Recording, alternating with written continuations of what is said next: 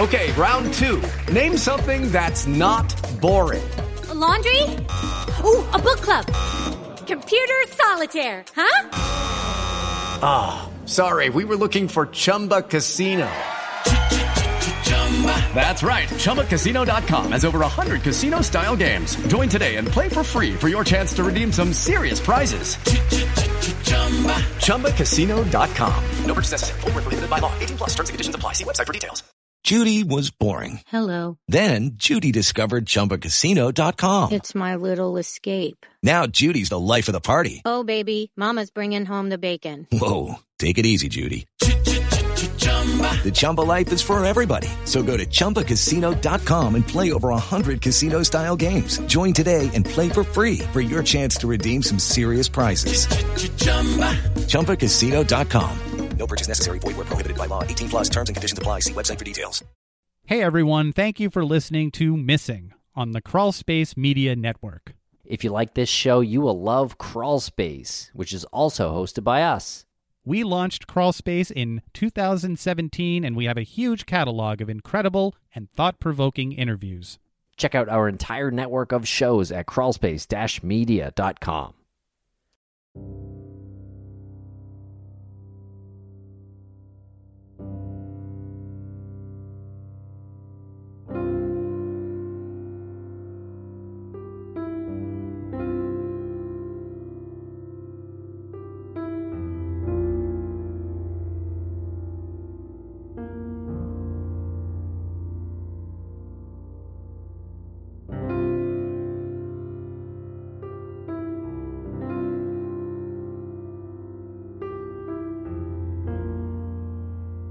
On February 9th of 2004, 21-year-old UMass Amherst student Maura Murray disappeared in the White Mountains of New Hampshire in one of the most perplexing mysteries of our time. For years, we have covered Maura's case and the tireless online community that surrounds it in great detail. We have since expanded our mission with this series, raising awareness and shining a light on the stories of other missing persons.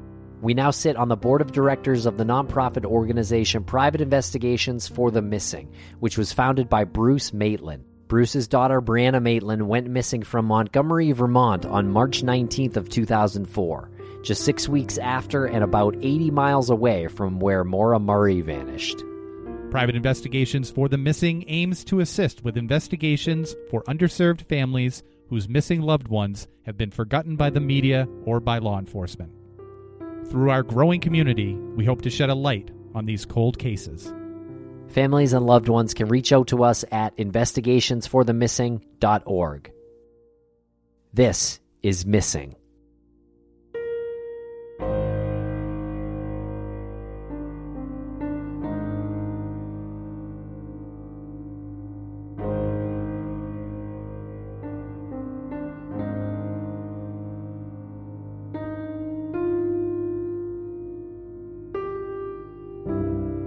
Welcome back to Missing. I'm Tim, here today with Lance. Lance, how are you today? I am doing wonderful today, Tim. How are you? I'm doing great too, Lance. And in this episode, we speak to a lot of our friends. We speak to Bruce Maitland, Chloe Cantor, Greg Overacker, Lou Barry, and Kira, Brianna Maitland's old friend.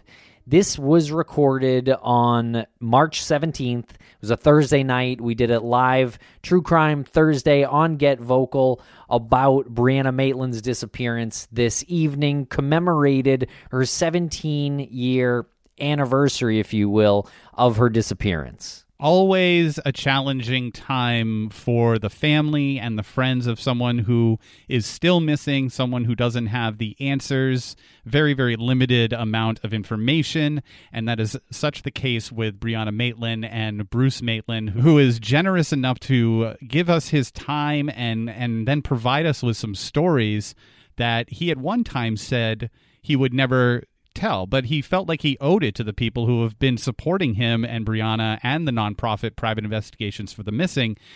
These people have been supporting him in his head for so long that he owed it to them, even though he doesn't owe anybody anything, but it was incredibly gracious of him to recall these stories of Brianna sledding and being told to not do something, and she would do it anyway. and her willfulness and her energy and just the spark that she provided when she walked in a room. And Bruce went right into those stories. And again, it was something that he had previously said he would never do. So really important to take the time to hear him and to understand that this is somebody who has moved on to another level of acceptance and grief. And he's embracing the support and the community that all of you listeners and everyone that was in the Get Vocal room are giving to him. It's literally giving him strength. And you said he jumps right in, and you're not kidding. The first thing that we play after the music here is Bruce. As soon as the night started, we sort of introduced him, and he just went into it. He must have been thinking about what to say and about what stories to recall for a day or two, because that's what it seemed like. He just kind of opened up.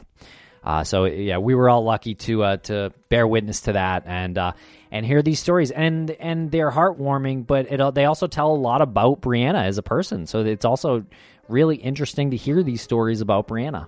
And we have, of course, Greg Overacker, who joined us, and really touching moment there between the two of them, recognizing the work that each other is doing for not only Brianna but other families. Seriously, this could have gone on until like midnight, and we would have been fine with it. Yeah, and we'll end up breaking this episode into 2 parts because we don't want to cut anything. I mean, we could cut it to 40 minutes or whatever, but we'd like to play it all. So we're going to air it in 2 parts, and we hope you listen to both and hope you really enjoy it. All right, everybody, thanks a lot for listening. Follow us on social media at Missing CSM, and check out private investigations for the missing at investigationsforthemissing.org.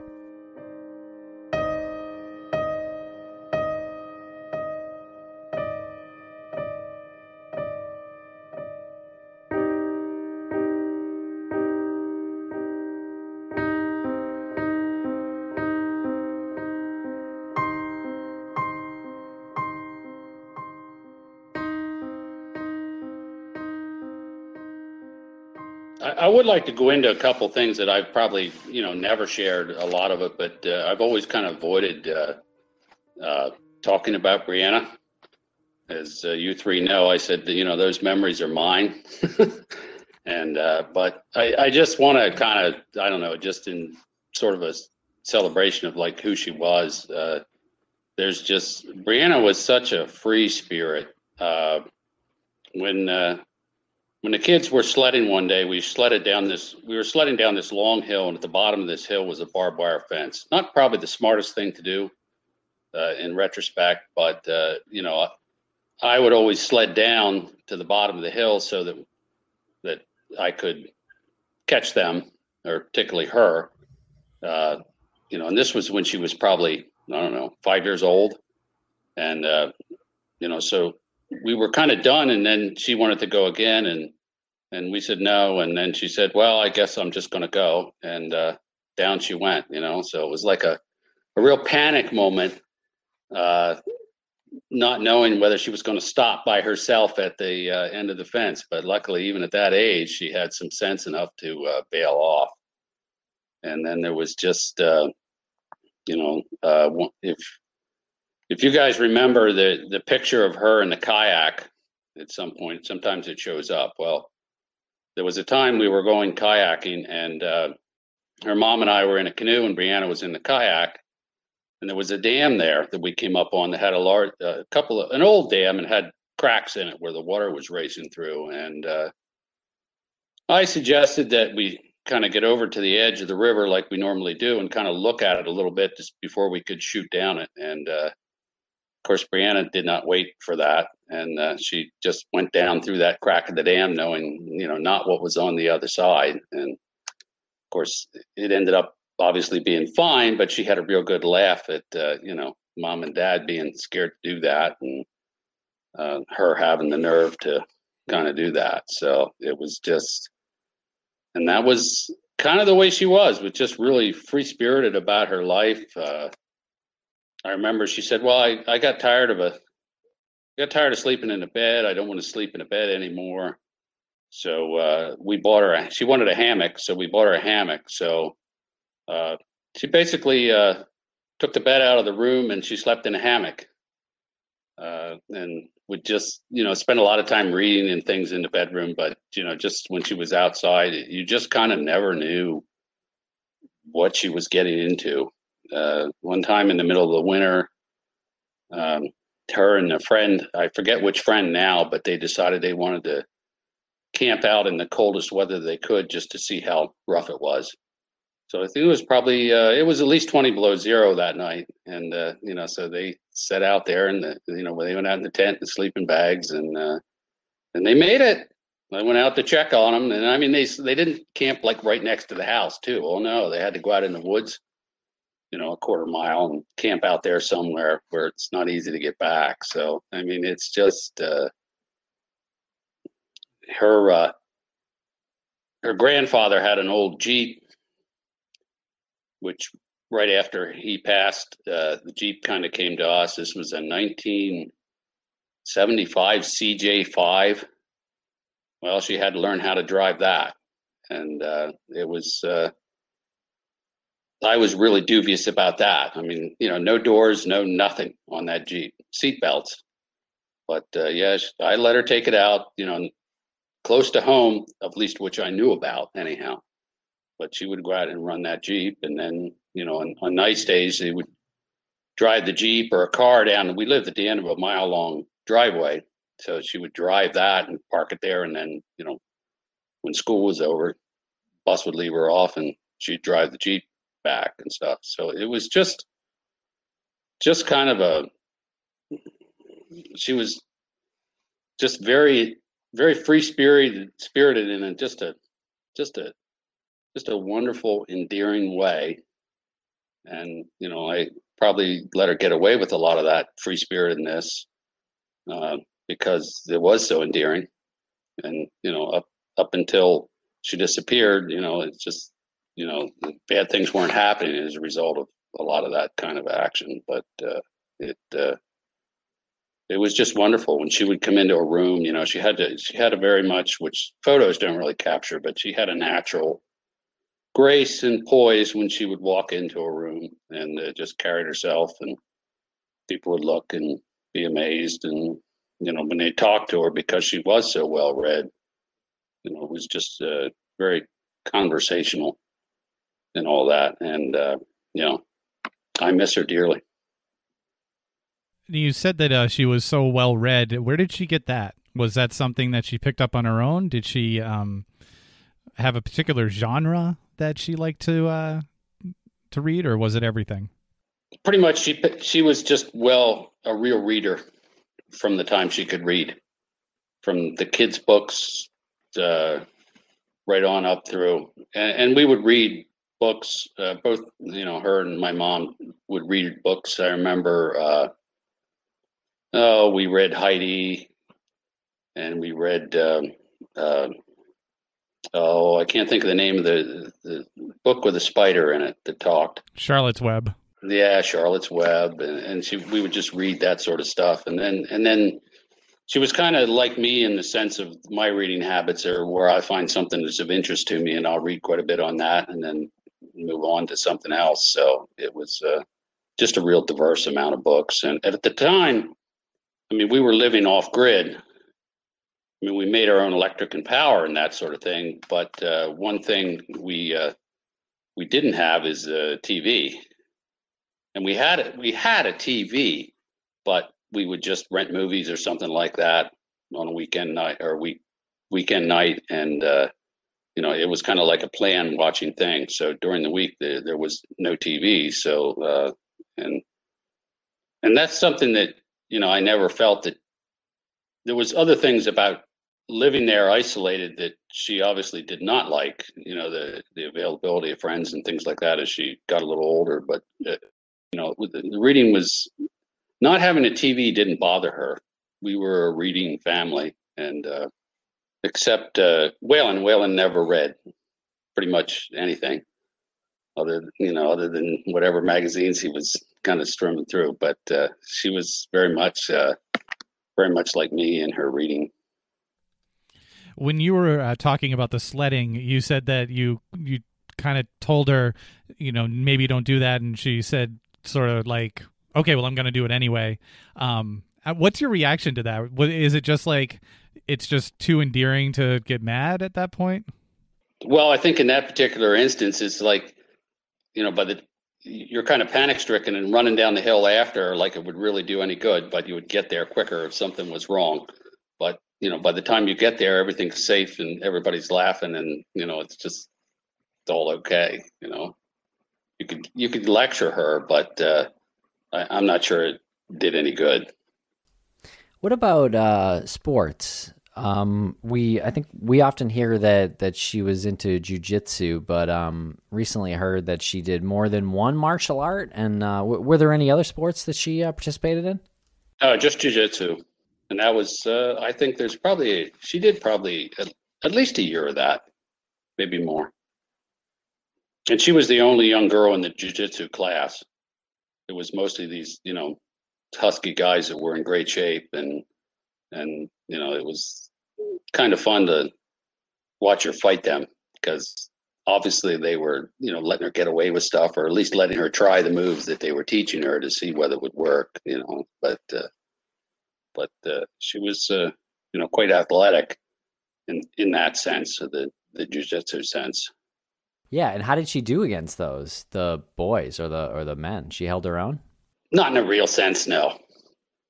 I mean, these guys were, 200-pound guys in the prime of their lives. So, I mean, they would let her try the moves on them. If she could get a hold of them right, she could, maybe send them off their feet. But and who encouraged her to do that, or was that her own? That was her own. There was a little studio. A guy opened up a studio in Enosburg Falls, the town not too far away from us, and she was kind of interested in it and said she wanted to do it. So, sure. I thought it'd be a good thing to have some kind of a good self-defense training. I thought, well, that's a great idea. Why don't we do it? And my son had boxed when he was a teenager, so it was like, well, he boxed, so she should be able to do jiu-jitsu if she wanted. I gotta say, it's intimidating enough to be a male going into that environment, but being a young female and just walking into that environment, you don't know what it is. Like, it's a super respectful environment when you're there, but the anticipation is so stressful. When you first told us that she did that, I just was like, it just takes so long to even take that first step to go through the door as a male, as an adult male, let alone a 14 or 15 or 16-year-old female. It's pretty impressive. Yeah, I don't think the pressure was that tough on her. I think it might have been tougher to go in as a male, because you were going to have to seriously tumble around and compete with these guys. And they were really sweet to her. All of them treated her really, really well, and it just made it an enjoyable experience for her. Just hearing memories of Brianna, I feel just, indirectly charmed and graced by, her presence and just her wonderful memory. So thank you so much for that. I was wondering, I know you guys had cattle and you said you were off the grid. Were you on a farm? Did she enjoy that kind of farm lifestyle? Well, at that time we were living in the woods off the grid, and we were sort of a, back to the land or homesteader type of a thing I was pretty seriously in the environmental movement, and I was really, really interested in the whole off-grid sustainable lifestyle thing. So we had 2 milking goats, and we had chickens and turkeys and things like that in the small area that we had, but that was pretty much woods. After Brianna went missing, we moved out of the area after some time, and that's when it was a regular farm. What an interesting, I don't want to say it's a revelation, because we know that you lived in Vermont sort of off the grid, but a lot of people say off the grid and they don't literally mean off the grid. They just kind of mean that they live in a small town, or they live in down a long driveway or something. But you wanted to be part of like a sustainable existence, like a self-sustainable existence. What got you interested in that? As that stuff started to come out, I was just always interested in alternative type energy. And then I read more on it. And then a property that was an acquaintance of mine happened to come up for sale that was ideally suited. So I ended up buying it. And then I put an addition on the place that was there. And being able to like build the place around that concept of being off the grid requires that you do a lot of wiring changes and things like that. And we had solar panels for power and a battery bank and a what they call micro hydro, which is a little turbine that runs off of water in the creek, and that charges your batteries. And we had a huge wood cook stove that would heat the house, and you could just heat and cook off of it. People think of that existence as some kind of a real Spartan existence, but it really wasn't. I mean, you have conventional power. Everything changes to 110. You have your lights, you have your shower, you have your hot water, you have a regular sink. I mean, the only thing we didn't have up there was we didn't have the TV, no access to cable, and really not in a good area to get it from the air, so to speak. And we had probably one of the earlier cell phones in the area. We had phone service, and I actually had eventually I ran a phone line up just so I could get internet service. So I had that at the time. So it was different, but it wasn't like you were just living in a shack in the woods somewhere. Right. Bree's friend, like a couple of them have described her as a hippie, and I don't know if that was just because of the lifestyle or if she kind of possessed her own ideology, and I was wondering what you thought about that. Yeah, I think that's a pretty good description of her. I mean, Back to the Landering kind of comes out of the hippie movement. When the hippies went rural, they were back to the landers. So a little bit of that rubbed off on me, and you bet. And I mean, she was always decorating herself, the type of flowers in her hair or doing things like that. We'll be right back after a quick word from our sponsor. Thanks to our sponsors, and now we're back to the program.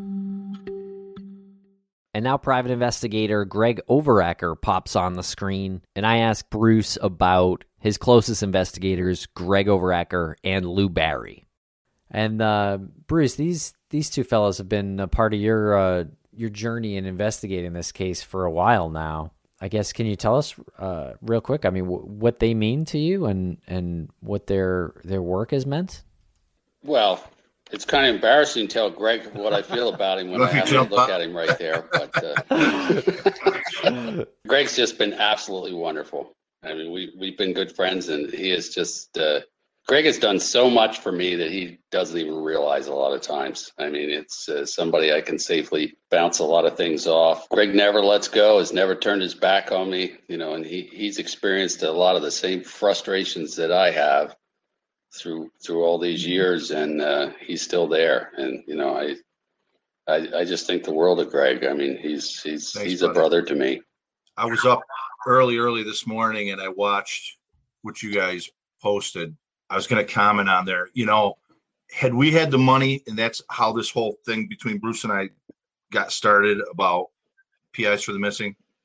Had Bruce had the money, I would have moved to Vermont. I would have been living in a Holiday Inn up there. I would have never left. Honest to God, I would have. And I'd do it now. I mean, where I live now, my family's all gone. This is what I do. Absolutely, I'd do it, Bruce. I would. I love you, and we're in this together. Mm-hmm. I'm in. Yeah, many years ago you said that. Yeah. It's all held true.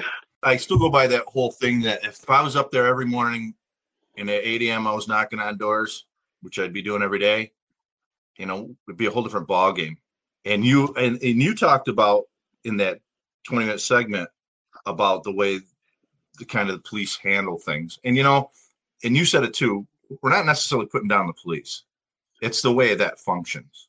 It's the way the job functions. And I've worked with police before and gone and worked with them for a couple of days at a time. And it's a job, and they go in the morning and they get their coffee and they have a meeting, and then they go to an interview, and the person doesn't show up for the interview, and they drive back to the barracks, and it's lunchtime, and whereas me, I'm out for the day. It's like when we were bounty hunters, we would go out, we'd leave home, you get in my car and drive south. You're not talking about driving south for 100 miles, you're driving south for 1,000 miles. And I'm coming back with the package, and that's it. There's no two ways about it. I'm either finding you, I'm throwing you in jail, or I'm finding you dead and getting the death certificate or something. But it's going to result in a paycheck. And I think if that attitude was something that they had, or that they can't. It's not built to function that way. You know what I mean? If it was built to function that way, whole different ballgame. So that's unfortunate. Don't get me going. We had dinner the other night, and we were both just ranting and raving. The shit if I lost my marbles publicly, it would be awful. It would just be awful, man. I want to say we're in a Denny's, and I'm like, ah! I want to say it's always good to have somebody like Greg on your side, somebody who sends you a picture of this. Brass knuckles. As my birthday present. Yeah, got him with a note that says, "Got myself a little something today." So anybody who you're in good hands when that's the type of person who feels comfortable enough to, on one hand, send a text message with brass knuckles, and on the other hand, say, "I would have lived. I'd be up there right now, living there to help you." You guys are like brothers. It's incredible to see that happen. I mean, it's so frustrating. It's so frustrating for him. I mean, it's frustrating for you guys. It's frustrating for me. I don't even know how to express it properly. Well, the frustrating part is having to triage everything with limited time. You just have to, we'll try to work on, this particular person or this particular scenario. And it's really, really hard to do. And that's why these people need help all over. It's, part of the missions of private investigations is, it's just people shouldn't be in the position that I'm in. We do criticize the police a lot of time, and it's the system and the way they've worked and the way they have to work. Maybe somebody gets shot down the street, they've got to take care of that now. And that means that something else doesn't get done. And like any organizations, you have people that are top notch and dedicated and will go all out. And, then you have ones that aren't. And it's like any kind of a government type system. It just doesn't always work the way it's supposed to work. Your work backs up for years. Can you imagine that? Like someone comes to you and goes, "Oh, by the way, that was something left over from last week, but we have stuff from years ago. We're just going to keep piling on your desk." You're only one person. You can only do so much physical activity. Not only that, look at all the functions that the police carry out. I mean, it's everything from murder investigations to directing traffic. I mean, how much more can you pile on their plate? At the same time, frustration grows where, we had a situation where someone had been interviewed. They were like, "Well, we're going to follow up on the interview." Okay, when? Oh, in a couple months or a month or whatever. Why are you waiting a month? You would think that as the passage of time went by, it would get more urgent, not less. And then when they wait that long, in one particular instance, I was beside myself with Bruce saying, "This person's going to die. It's, they're older, they've got drug problems. This person's going to die." Sure enough, they died.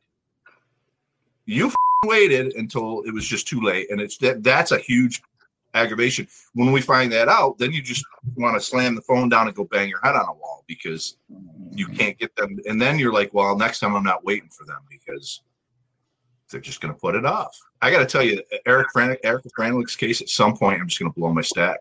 They've done nothing. Well, they don't do much. Of course, I'm not in the inner loop either. Anyway. We have sort of the trifecta on right now. Chief Lou just joined us, and he definitely has his ominous uplighting, which is fantastic. So thank you for bringing that to the table. But I love the fact that it comes from all angles. Like, it comes from all sides with Greg and Bruce and Lou from the law enforcement side.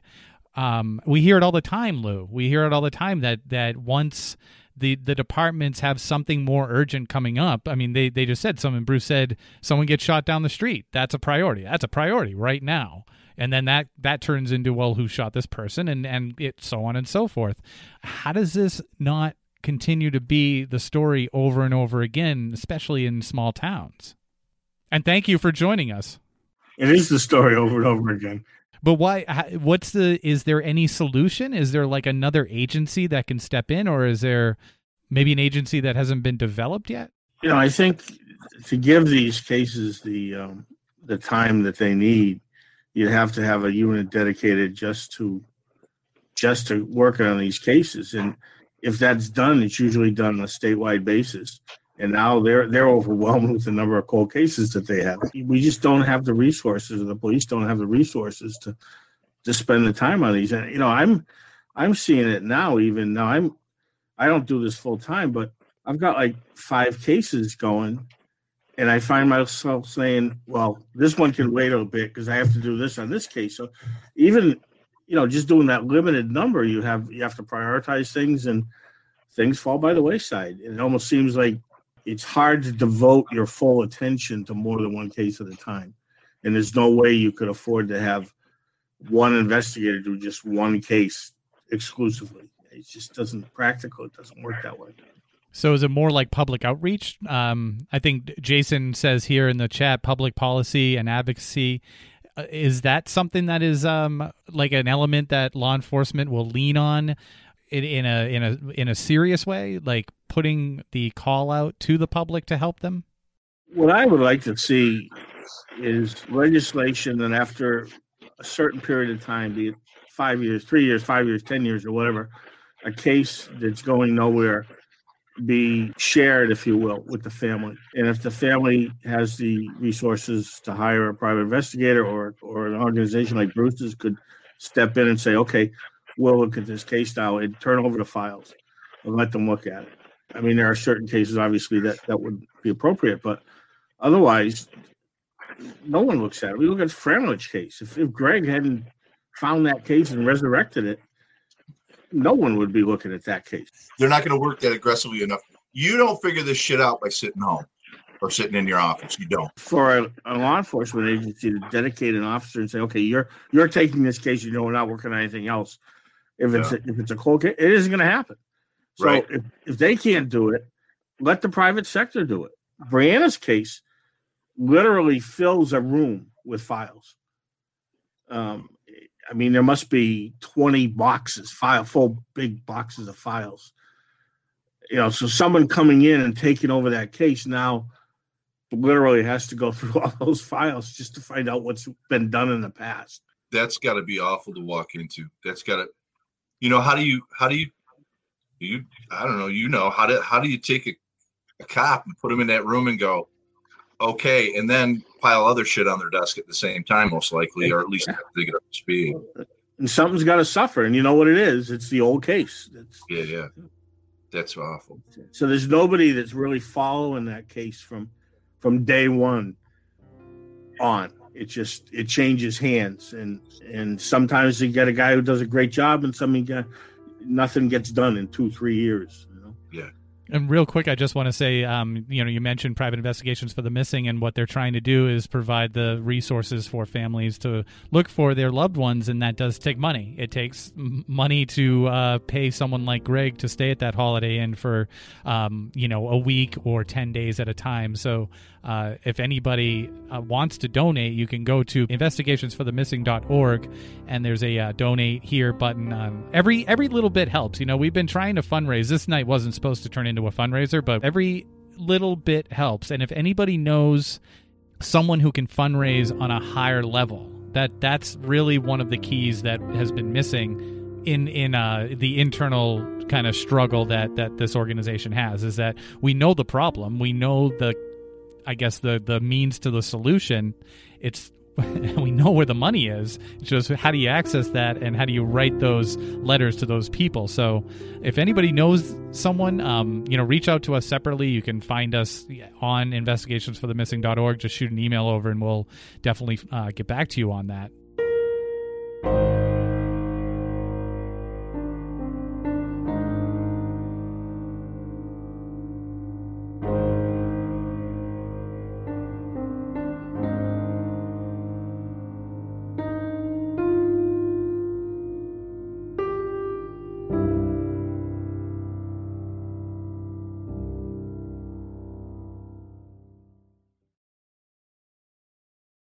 When a person goes missing, their loved ones often find themselves overcome with worry and grief. Bruce Maitland started the 501c3 nonprofit organization Private Investigations for the Missing because he knows this feeling all too well. When Bruce's daughter Brianna disappeared in March 2004, he was surrounded by licensed private investigators dedicated to finding her. Now his mission is to provide dedicated private investigators at no cost to other families of the missing, desperate for answers but without the financial means. Private Investigations for the Missing needs your help. To read the mission statement, make a donation, and keep up with our blog, visit us at investigationsforthemissing.org and follow us at PI for the Missing on Twitter and Facebook and Investigations for the Missing on Instagram. Because forever is too long to wait.